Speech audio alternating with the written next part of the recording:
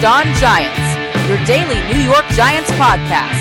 Part of the Locked On Podcast Network, your team every day.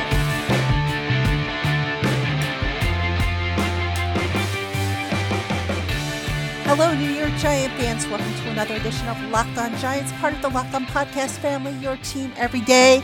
My name's Patricia Traina. It is Tuesday, October 1st. That means we have a Twitter Tuesday, the best day of the week as far as I'm concerned, because it is my opportunity to read what is on your mind, to try to answer your questions as best as I can. And as always, I thank everyone who sends in a question. Now, I know some of you sent in questions regarding some personnel moves which have since been made, since been answered. So I don't have them in this particular batch, but I do have about 16 or 17 questions for today that I am going to get to. Before I do, just a reminder, tomorrow's show, Lucas Braun will be on the program with me. We are doing the crossover show, Giants, Minnesota, this Sunday at MetLife Stadium. Later in the week, we'll have a couple of features. I'm going to see if I can get a player interview for Friday. And I haven't decided yet what I'm going to do Thursday. I may try to get a guest. Otherwise, I might just recap the media avails or do some analysis or something like that. But, plenty of stuff planned for the podcast, and I hope you'll just stick with me and check us out. And I do want to thank everybody. September, we had tremendous numbers, so I do thank you for tuning in, for listening. If you're telling your friends, I appreciate it. If you're leaving reviews for me, whether it be on iTunes, Google Play, what have you, appreciate it, appreciate you. And we're going to get right into your questions. So let's kick it off with one from John G. sent via email, who asks, do you think that Daniel Jones, coming from a school where he didn't have a strong protection and had to throw faster, not rely on the O-line, actually made him a better quarterback? Not being able to sit in the pocket and having to get the ball out faster, unlike Dwayne Haskins, who had a strong O-line in college, ended up better preparing him. Yeah, you know what, John? That thought did cross my mind. Actually, it's funny you mentioned that. I know a lot of people were down on Daniel Jones because of his record in college, but that did cross my mind. Sometimes when you have to improvise and you don't have everything perfect around you, you learn how to survive a little bit better. And Daniel Jones at Duke, unfortunately, did not have ideal talent around him. He often had to improvise and make plays on his own. And really, that's the hallmark. That's the hallmark of a good quarterback, a guy who can load the team up on his shoulders and carry that guy. Carry the team forward. And I think you raise a really good point with your question. And thank you for sending that in. Next question comes from at NYPJA. Is it a stretch to attribute the New York Giants' defensive improvement in the second half versus Tampa Bay and through most of the Washington game to Ryan Connelly having the headset? I don't think that's necessarily the reason behind it. Certainly, not to take anything away from Ryan Connelly and the job he did. I think he did a fantastic job, and everyone I spoke with said that, he has a good grasp of the defense and did a good job orchestrating things. But I think in terms of, the scheme or the improvements, I should say, you've got to look at the scheme. You've got to look at some of what they changed. Now, if you remember in his press conference, Pat Shurmur mentioned some scheme tweaks that they made on defense. And he said when he was asked what they were, he wouldn't go into those details. So as you are listening to this, just a heads up, there is a film study that you can find on the Maven, the Giants Maven at si.com/NFL/Giants. It's under the category film. It is a free feature. And we actually took a look at some of the scheme changes that they made and what the effects were and why, the thinking behind it. So I really encourage you to check that out because that article goes into a lot of detail as to what the Giants did and why they were a little bit better this week against the Washington team than they were last week. David, let's see. No, I'm sorry. D. Seidenfrau asks, Grant Haley was badly beaten on 2 deep balls. Giants, well, unfortunate Keenum overthrew those balls. What options do the Giants have to combat this? As I record this, I haven't looked at that film yet. I am actually looking at the film on Tuesday for something that I'm doing. But I know we covered this in Inside Football, and I'm going to see if I can find the article we did on Inside Football. This is the subscriber thing that the newsletter that we put out every week on InsideFootball.com. Let's see. What did we write about Haley?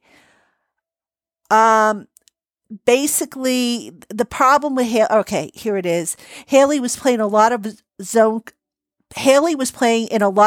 coverage schemes. In the middle of the first quarter, he was underneath zone, but gave up too much room against Smallwood, who made the first down grab underneath. Haley also in the second quarter, had decent coverage, but just, was out hustled there on that play. Let's see, in the middle of the second quarter, what happened there? So basically, the short answer to your question is some of it was allowing too much room. See, with zone coverage, the best way I can explain it is think of a circle, a big circle. And if a guy is hovering near the top of the circle, a defender is hovering near the top of the circle, and the quarterback connects with a receiver down towards the bottom of that circle, the more room there is between the guy at the top of the circle and the guy at the bottom of the circle, that could sometimes lead to a player getting beaten. So I think that's what happened with Haley on the plays that you're mentioning. All right, next question comes from John Spielman. How will the Giants use Golden Tate? It appears his game is similar to Sterling Shepard. It is to a degree, but I think what you're going to see more of Tate and Shepard being interchanged between the slot and outside. Right now, Shepard has been doing a lot of work in the slot, some work outside, but I think now they're going to be able to mix it up even more. I also think you might see Golden Tate handle some of the punt return duties if TJ Jones, is no longer on the roster, or if he continues to struggle if he is on the roster. Next question comes from D. Gennaro 13. Also a question about Golden Tate. Will that hurt or open up Shep, and how will Ingram be impacted? I don't think it's going to hurt Shep at all. I think if nothing else, it's going to, provide even more balance to the passing attack. And I'm not so sure it'll necessarily impact Ingram. Right now, Ingram is like the number one receiver, the hot receiver, so to speak. So I think they will continue running what works until the opponent figures out how to stop it. And one thing I didn't really see when I did that particular film study that I saw the week before, or actually I should say 2 weeks ago, teams haven't been jamming Evan Ingram as much as, they did in week 2. Buffalo did in week 2. And if you jam Evan Ingram, sometimes you can knock him off his game. And I'm just surprised that they haven't, opponents haven't done that more often. But, I guess they're paying more attention to other aspects of the Giants' offense. So, all right. And then let's see. Run, Saquon, run. Does Lorenzo Carter still play for the Giants? I'm guessing that's a tongue-in-cheek question. Yes, he does. I figure that probably has something to do with the quiet game that Carter had. And let's see. Carter had 2 assisted tackles basically last week. There's actually, again, in Inside Football in the subscription product, we actually wrote about that and what we think the issue is there with Lorenzo Carter. So if you get a chance, check that out. We do that for every player, by the way, every Giant player who takes part in a game during the season. So, if you're not checking out Inside Football, give it a look-see. And if you're interested in a sample copy, if you want to see what the coverage has to offer, send an email over to admin, ADMIN at InsideFootball.com. We'll send you a sample issue from this year so you could see just what it is we do with the coverage. I think you guys will be really impressed, and hopefully you'll want to check us out. All right, folks, you're listening to Locked On Giants with Patricia Traina. We're going to take our first break, come back, and answer more of your questions, so stay with us. Hey, Giant fans. Long day at work? Still stuck at the office? Open the DoorDash app, choose what you want to eat, and get your food delivered to you wherever you are. Right now, our listeners can get $5 off their first order of $15 or more when you download the DoorDash app and enter the promo code LOCKEDON. If you found $100 on the street, would you pick it up or would you keep on walking? Well, of course you'd take the money. So why do you keep picking winners and not betting on them? Well, if you want to start putting money in your pocket, check out MyBookie. It's fast, it's easy, and they pay when you win. Let's face it, where you're betting is just as important as whom you're betting on. And when you bet with MyBookie, the options are endless. For example, did you know that MyBookie allows you to bet on games after kickoff? If by the second half it looks like your bet is going to lose, you can always just take the other side. Or if you're the kind of person that likes to bet a little and win a lot, try a parlay. If all your picks come through, you'll multiply your winnings. No matter how you bet, the NFL season is the best time of the year. And when you join MyBookie now and use the promo code LOCKEDON, MyBookie will double your first deposit. So go on and visit mybookie.ag. And don't forget, use the promo code LOCKEDON to activate this special offer for new users. MyBookie. You play, you win, you get paid. Welcome back, Giant fans, to Locked On Giants. Patricia Traina here with you. It is a Twitter Tuesday, and we are answering your questions, and great questions as always. Let's pick it up with at MamaGen03, who's asking about Ryan Connelly and if we know if it's a partial tear or a full year and any difference in recovery time. Jen, I don't know if it's partial or full. Sometimes with a partial tear, surgery isn't necessary, but when you're talking a partial tear, it depends to what degree the tear is. In other words, if it's just a slight tear or a strain, that's just a few fibers. Ultimately, I think that heals itself with time. But when it's if it's a halfway tear or a full tear, I think they usually need surgery. So, it's an unfortunate injury. It sucks. You don't want to see that happen to anyone. And really a tough blow for the Giants and for Ryan Connelly, who was playing so well, and speedy recovery to the young man. All right. Next question. A. Garrison 22. Given all the injuries at inside backer, do you think they go outside the organization for a proven veteran or promote from the practice squad to hold them over? We kind of got the answer on Monday to that, but I don't think they would go outside of the organization per se, unless it was a waiver wire claim. The Giants have shown a propensity to promote guys that were either on the practice squad, because they had been with them, in the summer, or getting guys that maybe, they cut, was the case with Nate Stupar. So, I don't think if you're thinking of Brandon Marshall, I don't think they're going to go down that path. I think, they're going to try to stick with what they've got. Now, with that said, I think Tay Davis is closer to being ready to go. He is in the concussion protocol and, he's been doing some light jogging. So we'll see what he does in practice this week. Alec Ogletree, I know head coach Pat Shurmur talked about Ogletree also being, getting closer, but, that's just coach speak. Every day removed you are from having suffered the injury, there's always the chance, you're always one day closer to being back to your normal self. Until Ogletree starts running, I'm not so sure how close he really is, but we'll see. Maybe come Wednesday at practice, he will start running and maybe he is a little closer. So, we'll see if they get some of these guys back. Next question comes from Nieves Martir.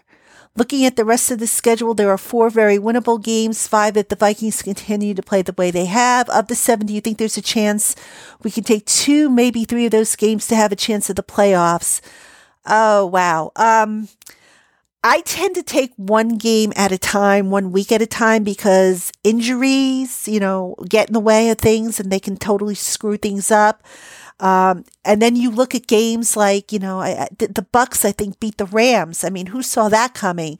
So I don't like to get too far ahead of myself with games. That's one of the reasons why I try not to do season predictions before, I know the rosters and all that stuff. But, look, I'm always optimistic. I always like to go into every week thinking the Giants have a chance of winning, even though, the matchups might not necessarily favor them. So I'm sticking with that, man. I'm sticking with that story and hoping for the best. And, unless, God forbid, a great injury plague wipes out everybody, every key player that they have. So keep the faith. All right, up next is Ram Dude 75, a regular contributor to Twitter Tuesday. What's up, Ram Dude? He asks, let's see, now that Tate is back, how will it help the receivers? Actually, talked about that a little bit in the prior segment, but just to add to that, Tate, and I'm just going off memory here because I don't recall the exact numbers. I know I did a story on this as to what they would lose without him, but Tate is really good at yards after the catch. So I just think that, if you get a guy who can really do damage with YAC, the yards after the catch, maybe now that will necessitate paying double attention to him, which would single up some of the other receivers to make plays. So, I wouldn't say, it's necessarily going to be like it was with Odell Beckham, where, Beckham would draw double and triple coverage and that would allow other guys to single up. But it's going to be interesting because now the Giants, they have Ingram, they have Shepard, they have Tate coming back.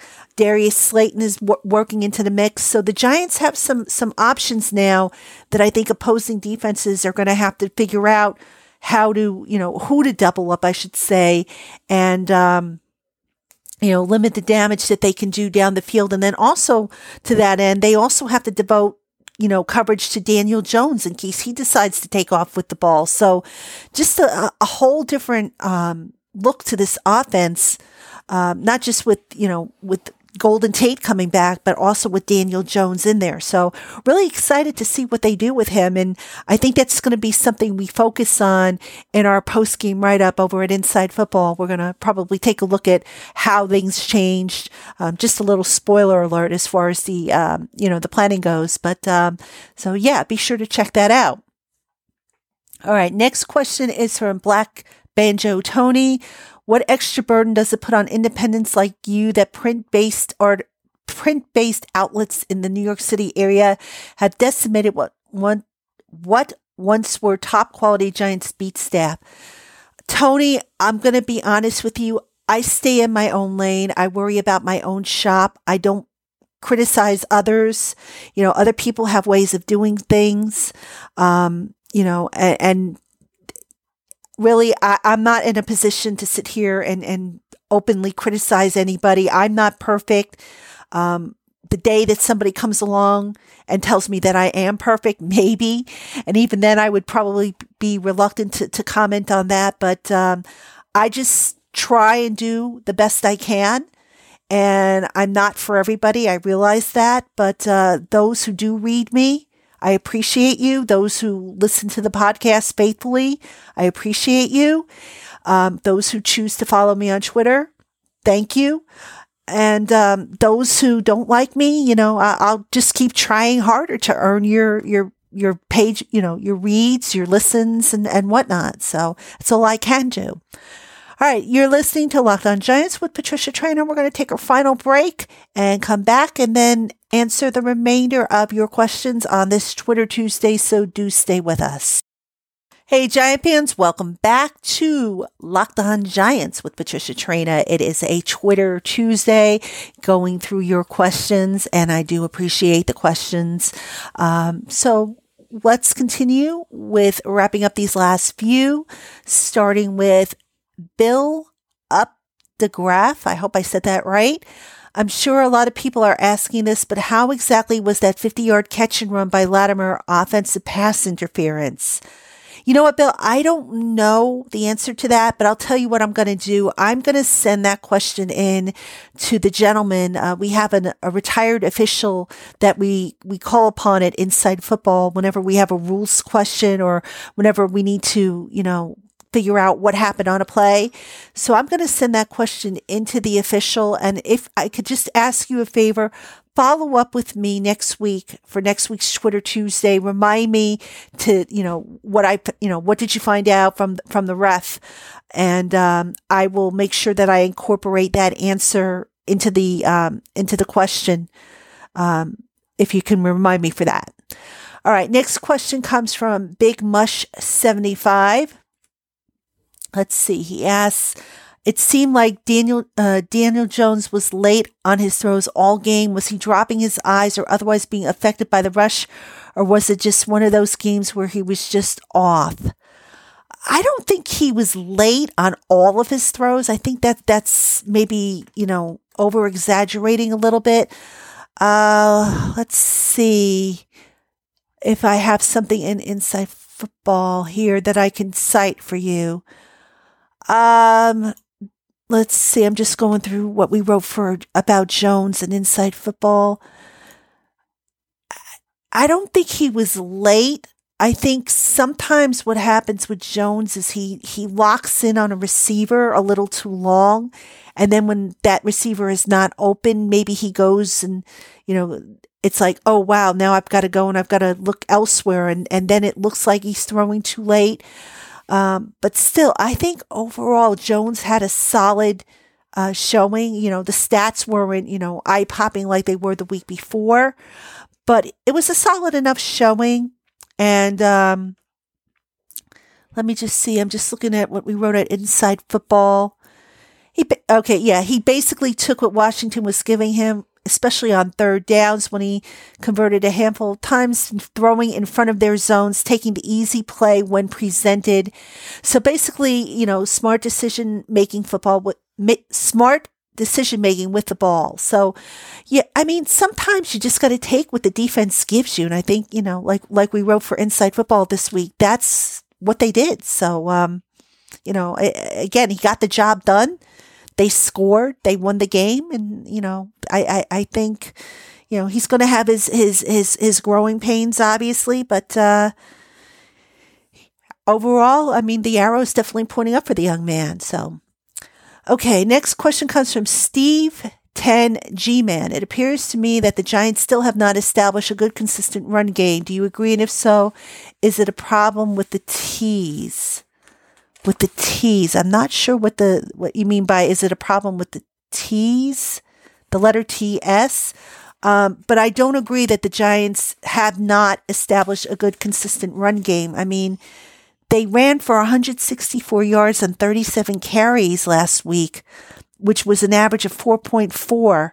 I think what you have to remember is, when Saquon Barkley was in there, defenses were honing in on stopping him. So when you zero in on one player and try to stop him, that opens up opportunities for other guys. But, look, Wayne Gallman obviously is he's Wayne Gallman. He's not Saquon Barkley. Same thing with John Hilliman. He's John Hilliman. He's not Wayne Gallman. He's not Saquon Barkley. But I just thought, they ran, other than the two fumbles that they had, they ran the ball well. They got some tough yardage. That their pass protection was solid. Gallman contributed 6 catches for 55 yards, including a 21-yarder.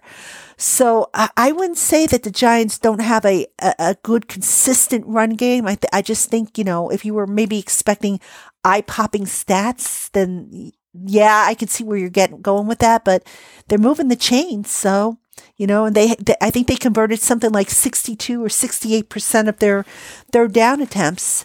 So all that factored in, and they've been able to run a balanced offense. So I disagree with that. Okay, next question comes from J.K. Hay. Undisclosed draft pick to Green Bay for linebacker B.J. Goodson. Still can't see why they were hot to trade him. This was tricky. I think the undisclosed pick was a 7th rounder, and it was, I think, the better of the 2 7th rounders that Green Bay has coming to them next year. I'd have to go back and look up what I wrote. I know I wrote an article on it explaining it for the si.com/NFL/NY Giants. I don't remember, how it worked out. It had to do with conditions where I think if Goodson was on the Packers for a certain amount of time, the Giants would get the better of the 2 picks. I think that's what it was. As for why the Giants were, quote unquote, so hot to get rid of Goodson, I mean, they were going to release him anyway. He wasn't really a fit, I don't think, for what they wanted to do. So, rather than just release him and not get anything for him, they were able to swing a trade. So I don't begrudge them that. I mean, I know where you're going with this, they've got injuries now and they could have used them, but sometimes guys aren't necessarily a fit for what, the coaches want to run. And I think that's what happened there with Goodson.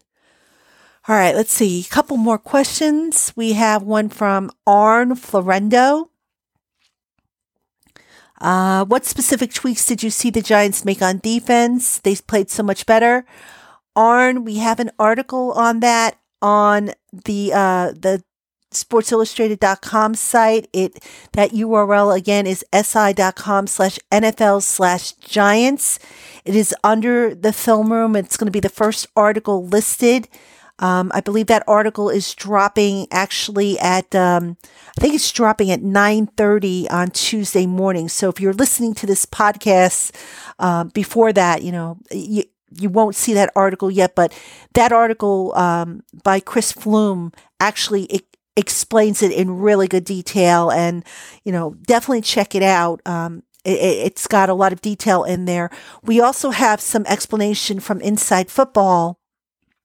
And let me just pull that up. I'll just read you just a little bit of what we wrote on Inside Football. In a nutshell, basically the Giants deployed a lot more 5 and 6 defensive backs, more nickel, more dime coverage. In some cases, we saw 7 D-backs.